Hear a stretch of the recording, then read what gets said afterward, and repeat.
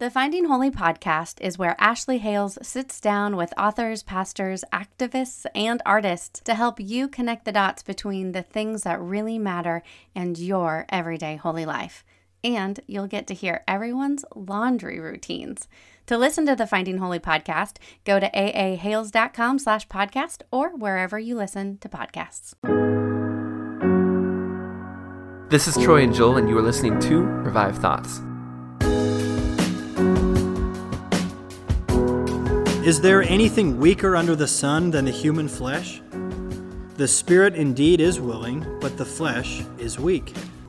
Every episode we bring you a different voice from history and a sermon that they delivered. Today's sermon was preached by Dwight Lyman Moody, D.L. Moody, at the end of his life, the last year of his life in 1899. Joel, we have looked at very incredible, amazing people on this show, but D.L. Moody is one of those special ones because of just how much he did while he was on earth.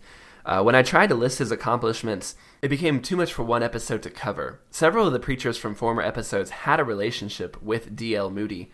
George Mueller, who gave us that great episode on faith, knew him. Hudson Taylor, who talked about the power of God in your life, he also had a relationship with D.L. Moody. And Charles Spurgeon, who talked about recovering and dealing with depression, also met and had a relationship with D.L. Moody. All these men knew of this great guy because of just how much he did while he was on earth. Yet one of the things we came across while researching for this episode is that there's actually a clip online, an audio clip of him speaking, of him preaching. He's reading through the Beatitudes in the Bible, blessed are the poor in spirit. And it's very old, very hard to hear, and it's incredibly rare that something like this exists from the 1800s. But we're going to play a little bit over you here. And again, it's kind of scratchy, it's kind of hard to make out, but he's reading through the Beatitudes here. Blessed are they that mourn, for they shall be comforted.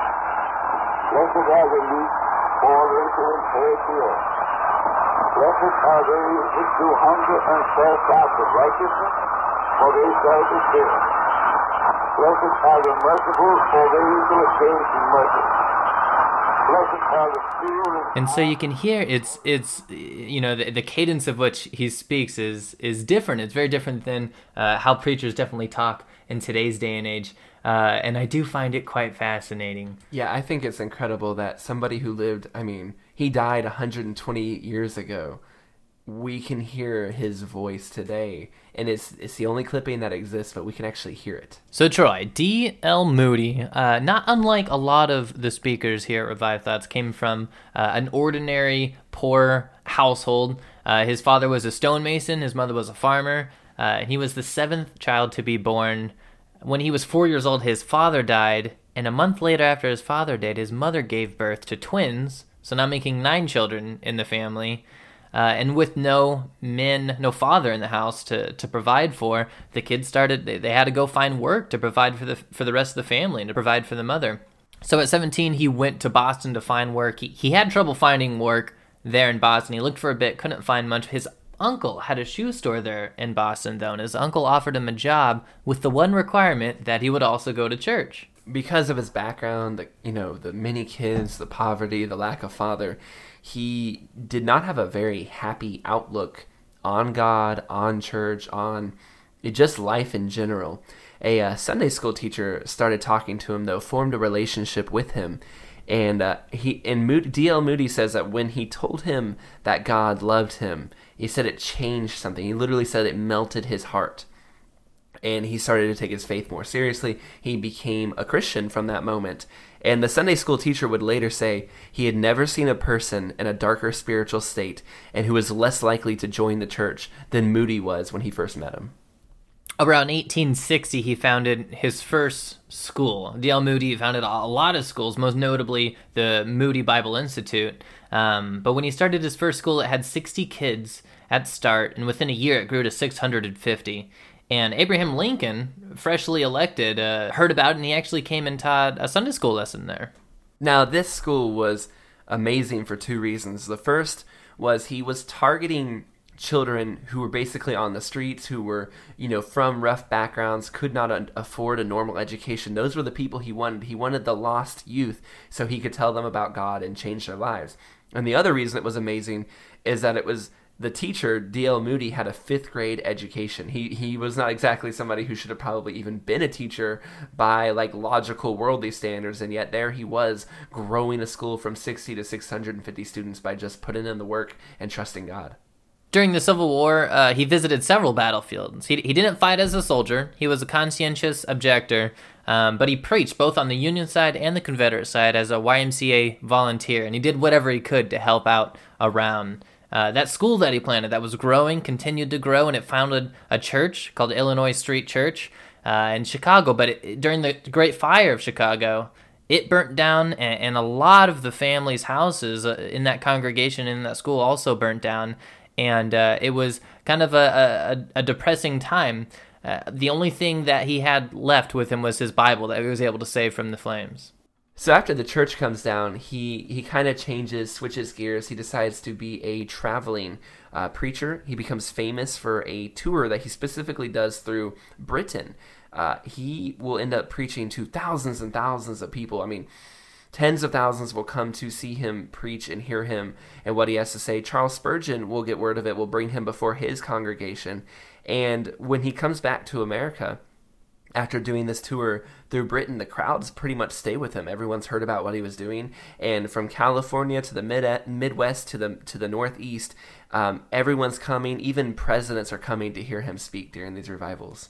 One of the most important things to D.L. Moody, and one of the things that we can see very clearly that he emphasized in his life was schools, was education. And he inspired a lot of children's ministries, evangelism groups. He founded several different missions committees. There was one called the Student Volunteer Movement for Foreign Missions. And by 1911, it had sent over 5,000 missionaries to places like Asia and Africa.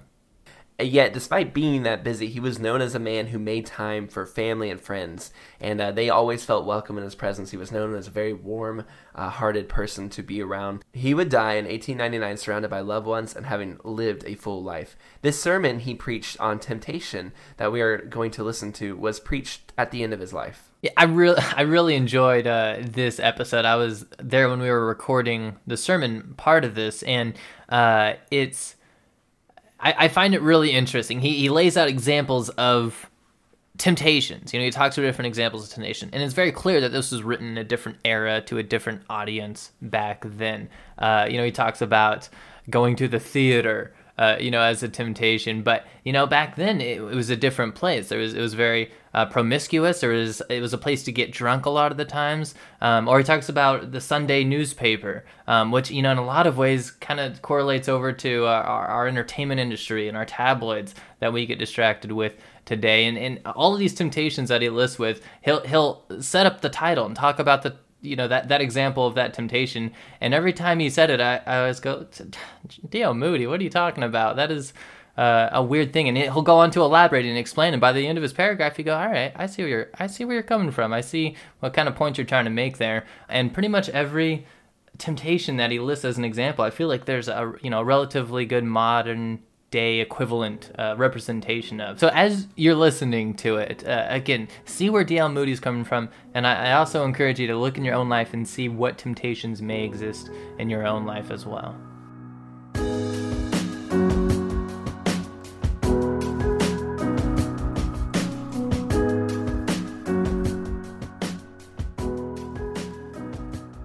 One of the most real things in this world is temptation. And the quicker we find it out, the better.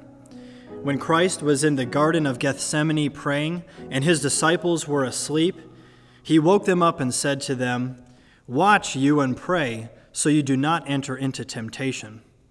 The spirit truly is willing, but the flesh is weak." The flesh is weak. Is there anyone on earth that dares to dispute that statement?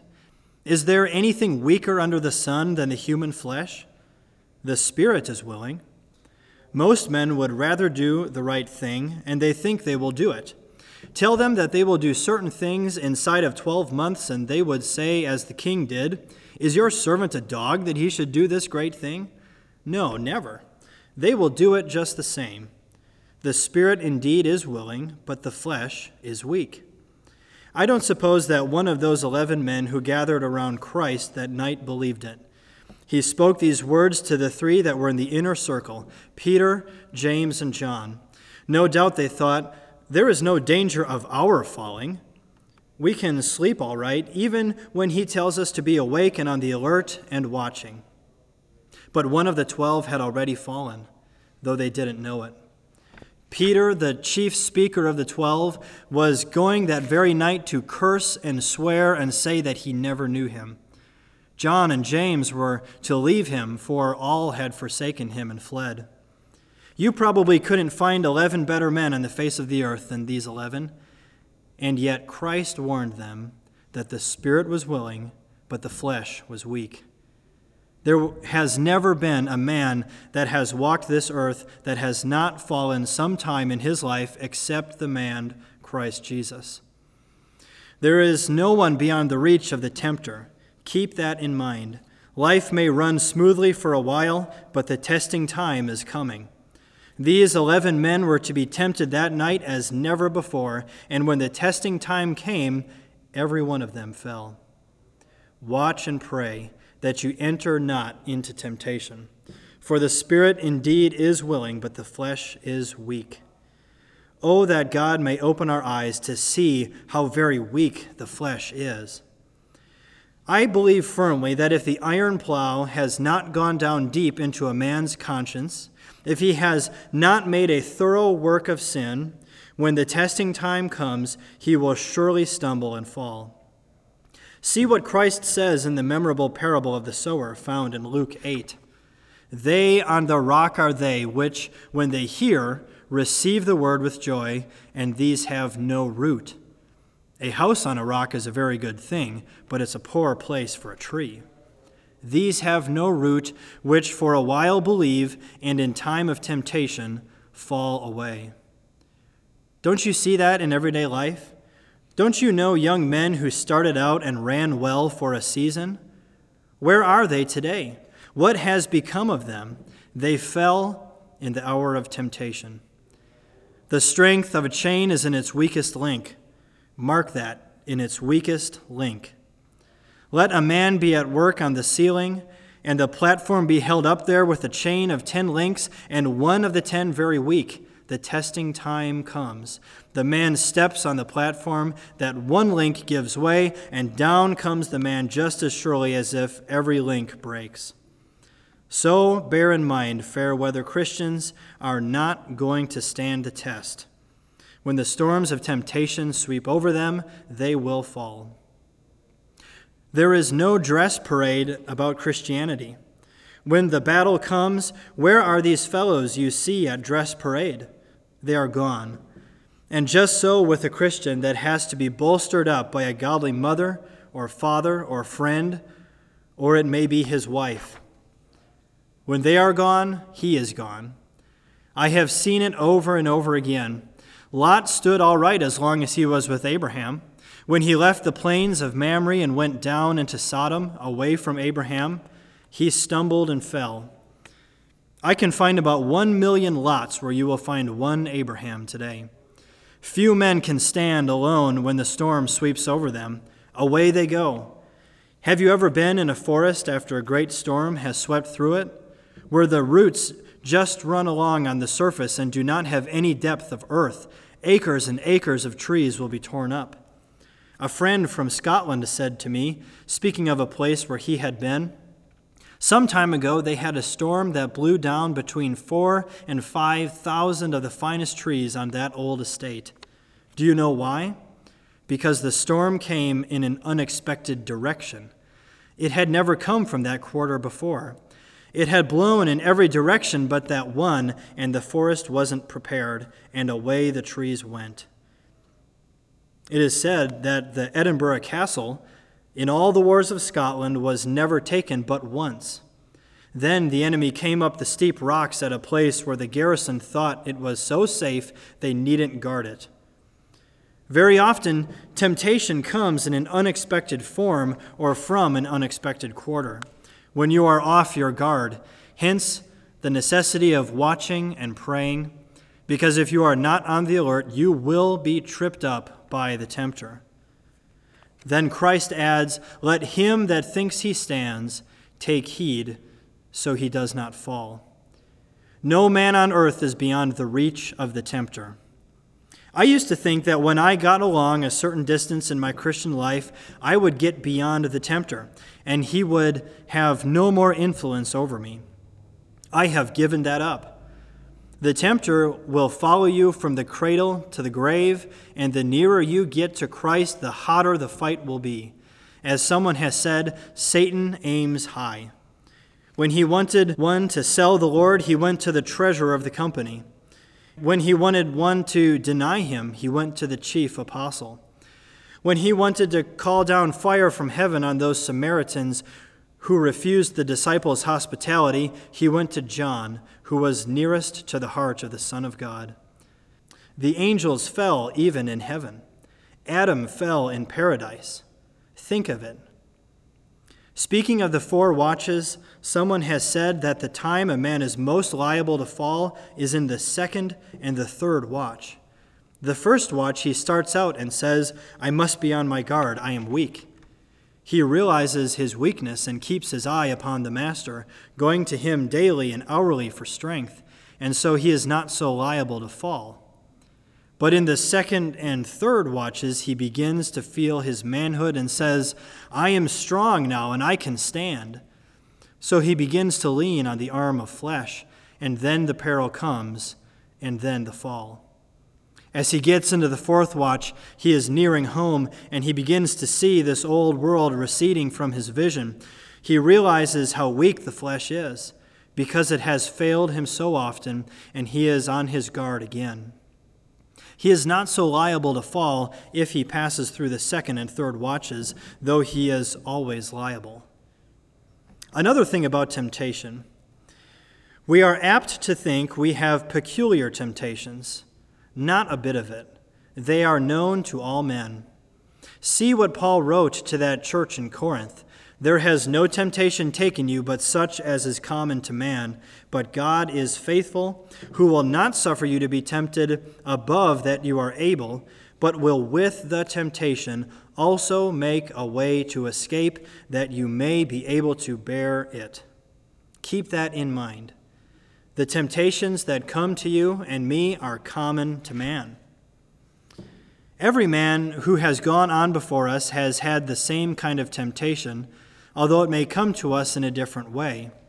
Men have always had the same jealousy to contend with, the same pride and covetousness, and love of money and love of pleasure than you and I have. There are 4 great temptations that threaten us today. First, the theater. You say, my folks go. That may be. They may do lots of things, but the temptation is the same. I don't know of a theater from Maine to California that hasn't a bar connected with it or nearby. What is that bar there for? Fallen women go to the theaters and for no good purpose whenever they can. You say it is part of one's education to see good plays. Let that kind of education go to the 4 winds. For a child of God to help build up such an institution as the theater of the present day is iniquitous. A prominent and wealthy elder of a church in the West who used to say that I was bigoted and narrow-minded and puritanical in my ideas about the stage had a son who got married. Soon afterwards, a woman came along and put a bullet through his heart and killed him. He had got acquainted with her at the theater, and she had claimed him. The father went trembling down to his grave a few years ago, all the sweetness of his life crushed out of him. I would rather be narrow and right than broad and wrong. I don't want to take my 2 sons into a place where they will be tempted. Men are willing to be Christians now if it doesn't cost them anything, if there is no self-denial. But I wouldn't give it a snap of my finger for a Christian that goes to all these places of amusement and offsets his testimony. What we want today is separation from the world. It is one thing to pray God to fill you with the Spirit, but if He does, you must be separated from the world. When you want to fill a man with electricity, you have to put him on a chair with glass legs and insulate him from the earth, and then pour the electricity into him until the sparks flame from him. And if you want to get filled with the power of heaven, you'll have to get separated from the world. You don't want your daughter or sister on the stage, do you? You wouldn't like to see your mother there. Then why patronize someone else's sister? Why encourage someone else's wife? 25,000 divorces in this country last year, and many of them the result of the theater. Did you ever hear of a party having a little prayer meeting before they went into the theater? Try it and see how you get along. Just pray that the actors may have a wonderful influence over you and build you up and do you a lot of good. The words would choke you. But you say, I know a number of good people that go. So do I, but I know a number of people that have to reap in their children. I have had poured into my ears by the hundreds tales of the untold woe and misery that has come into these families through the influence of the theater. It is easy enough to lead your children into Sodom, but it is mighty hard to get them out. It is easy enough for the father and mother to take their children in the way of temptation, but when they want to get them away, it is a different thing. You must be separated from the world if you want power. You say, I shall lose influence. Certainly you will. Let it go. You can't have that kind of influence and power too. Do you know the difference between influence and power? I will tell you. Ahab had influence. Elijah had power. I have never known card-playing, theater-going, horse-racing Christians to get anybody really converted. They talk about their immense influence. I haven't any doubt that if you had dropped down into Sodom a week before its destruction, men would have told you that Lot was the most influential man there. You would have found him sitting in the gate. He had got into office. Perhaps he had been elected judge or mayor of Sodom. He had got on wonderfully. He owned some of the best corner lots. Mrs. Lot moved in the highest circles. Those Sodomites would have told you he was a good deal shrewder, a far better businessman than his uncle Abraham. And if he lived 20 years longer, he would be the richest of the two, a man of amazing influence. But I would like to know what power he had. I have an idea that when Abraham pleaded for Sodom, he thought, Lot has great influence in Sodom.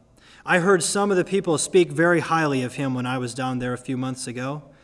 He has been there 20 years. He must have got more than half a convert a year. Surely there are 10 righteous men in Sodom. But Sodom was destroyed. Lot never won a convert, but ruined his own family. Go in for influence with the world if you want to, but it will die when you die. Where is Ahab's influence today? Where is Nebuchadnezzar's influence and the whole crowd of them compared with Elijah's and Daniel's? Daniel has been gone these 2,500 years, and still he shines and is going to shine forever. He overcame temptation. It would have hurled him into the pit if he hadn't, and he would have gone down like these other men. He might have said, I will lose rank and position if I do not eat the same kind of meat as the king does and drink the same kind of wine. I will lose influence. He may have lost influence, but thank God he got power. Can you tell who the millionaires of Babylon were, or any of the great generals? Their names have rotted with their bodies, and their influence has gone centuries ago. But Daniel lives on. Why? Because he chose to do right and overcome temptation. Another great temptation is to disregard the Sabbath. We have a good deal worse foe than any foreign power right in our midst. This country will go to pieces if we give up the Sabbath. No country has existed a great while and been prosperous that has wiped out the Sabbath. It is easy to destroy, to tear down, but it is 1,000 times better to build up. One great means of Sabbath breaking is the bicycle. Oh, you say, what is the matter with the bicycle? Isn't it a great blessing? Yes. And like all good blessings, it can be turned into a curse by misuse. Even the Sabbath has become a curse to many. There are more cases Monday morning in the police court than any other morning of the week. When a man says, "I will leave my Sabbath school and my church work and take a spin into the country and worship the God of nature," then the bicycle has become a snare and will help bring about his ruin. I don't know what will become of the church of God if we cannot hold back the tide that is coming upon us. I was in Brooklyn not too long ago, and I saw something that was a revelation to me. Right opposite the church where I was to preach, a bicycle club started off for a run at 10:30, just as people were going to church. A few years ago, that wouldn't have been countenance in Brooklyn, the city of churches. It wasn't the scum of Brooklyn that were there, but some of the leading young men. And in that church where I preached, there hardly seemed to be 25 young men. Your bicycle can be a blessing, but when you go off and spend God's day in recreation and neglect the house of God, what will become of your soul? Are you not putting yourself in the way of temptation? Remember the Sabbath day to keep it holy. Do not turn God's holy day into a holiday. Then there are the Sunday newspapers. I would not dare to ask how many of you read the Sunday newspapers. You think you must have them to find out the news. They have sermons too, fine sermons. Someone took pains to look over 7 of the New York Sunday papers a while ago, and this is what he found in them. Murders and assaults, 12 columns.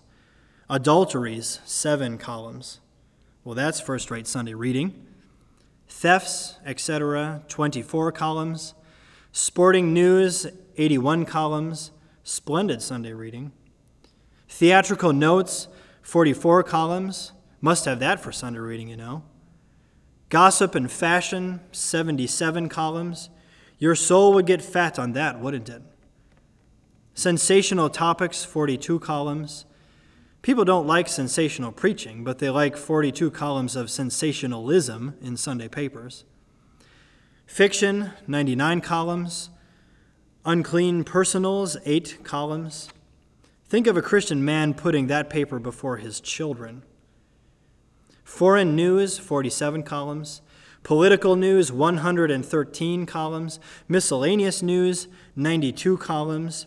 Editorials, 39 columns. Specials, 199 columns. Art and literature, 24 columns. Religious, 3 1/4 columns. Splendid sermons and Sunday papers. 911 1/4 columns, and only 3 1/4 columns of them religious. That is Sunday reading. Gabriel himself couldn't hold an audience whose heads were full of such stuff as that. I tell you, what we want is a revival that will sweep these Sunday newspapers out of our country. There was a time when a man used to lock up his store Saturday night and have a rest on the Sabbath. It was a time of meditation and prayer and food for his soul. But now he locks up his store and he puts a flaming advertisement in the Sunday paper and does a bigger business than any other day in the week. Monday bargains. He takes up the Sunday paper to see if his advertisement is in right, and his children wait for a chance to read about the games and the scandal that has been accumulating all the week. Then men wonder that their children are led astray. It is a wonder that more of them are not. Men, where is your conscience? I hope it will smite you the next time you offer to patronize a Sunday newspaper. Yes, a man will walk right into temptation and then wonder why he isn't kept from it. What the world needs is men who will face these issues and stand by the right, even if he has to stand alone. Then there is a fourth temptation: false doctrines and false teachers.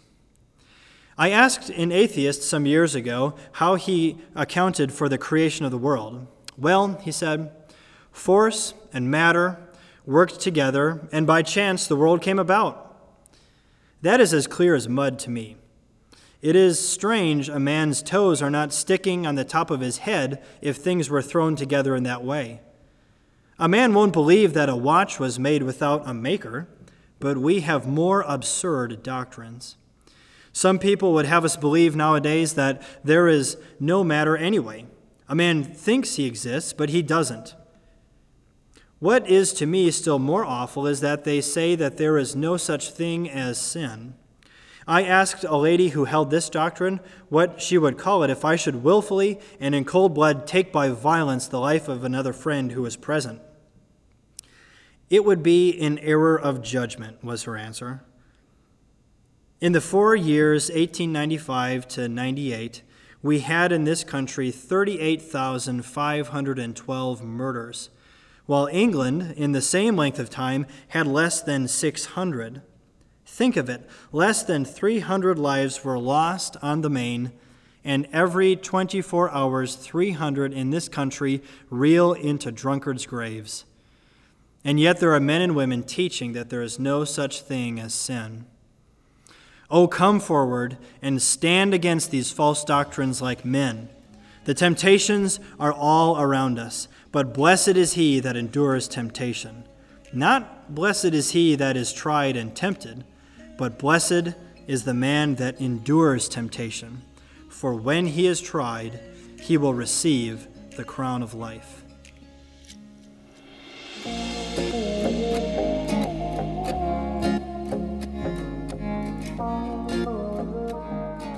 When D.L. Moody is talking there about the theater, and I think the point he's trying to make is dwelling around worldly people, and he gives the example of someone defending themselves by claiming that they have influence, and they could influence these people for the better. And he talks about how Lot in Sodom was probably the most influential person in Sodom, but yet when God even called for 10 people. If there's 10 people that know the Lord, then he'd spare the city. There wasn't even 10 people in the city of Sodom. And so the question was raised, what was Lot doing with his influence? And I think that's a great a point to make, not only about the lies we tell ourselves, but if we do have influence, what are we doing with that influence? Are we wasting it? Or are we putting it to good use? And I thought that was a real interesting thing to point out. And one part I really liked was the Sunday newspaper. I love reading the news. I'm a news junkie, always have been. But he makes a great point when he looks through that newspaper and goes, and where's anything about, God, sermons, anything in it? Can't hardly find a thing. And it's true, like a lot of people I think get caught up in like, oh, well, I'm reading the news, it's good for me, it's a godly thing, and the old quote, a Bible in one hand and a newspaper in the other. And I don't think that means we should go around ignorant of the news, but let's not confuse reading the news as something even closely comparable to spending time with God. Thank you for listening to this episode of Revive Thoughts. Today's sermon was narrated by John Godes. If you like this episode on D.L. Moody, please visit our website, revivethoughts.com. There you can find the transcript for this sermon and all of our sermons here at Revive Thoughts. The goal of Revive Thoughts is to encourage you with words from pastors who lived long ago. If you felt encouraged or enjoyed this episode, please share it with someone you can think of that might enjoy it, or put it out on social media. And while you're on social media, give us a like on Facebook or a follow on Instagram or a retweet on Twitter. And also, don't forget to subscribe to our show so that you can check out every new episode on Thursday. This is Troy and Joel, and this is Revive Thoughts.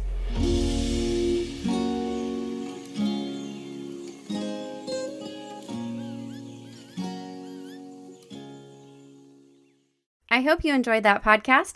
And if you did, I'd like to also invite you over to the Finding Holy podcast, where Ashley Hales sits down with authors, pastors, activists, and artists to help you connect the dots between things that really matter in issues of faith and your everyday holy life. You'll even get to hear about the laundry routines. Go to aahales.com/podcast or listen to the Finding Holy podcast wherever you choose to listen to your shows.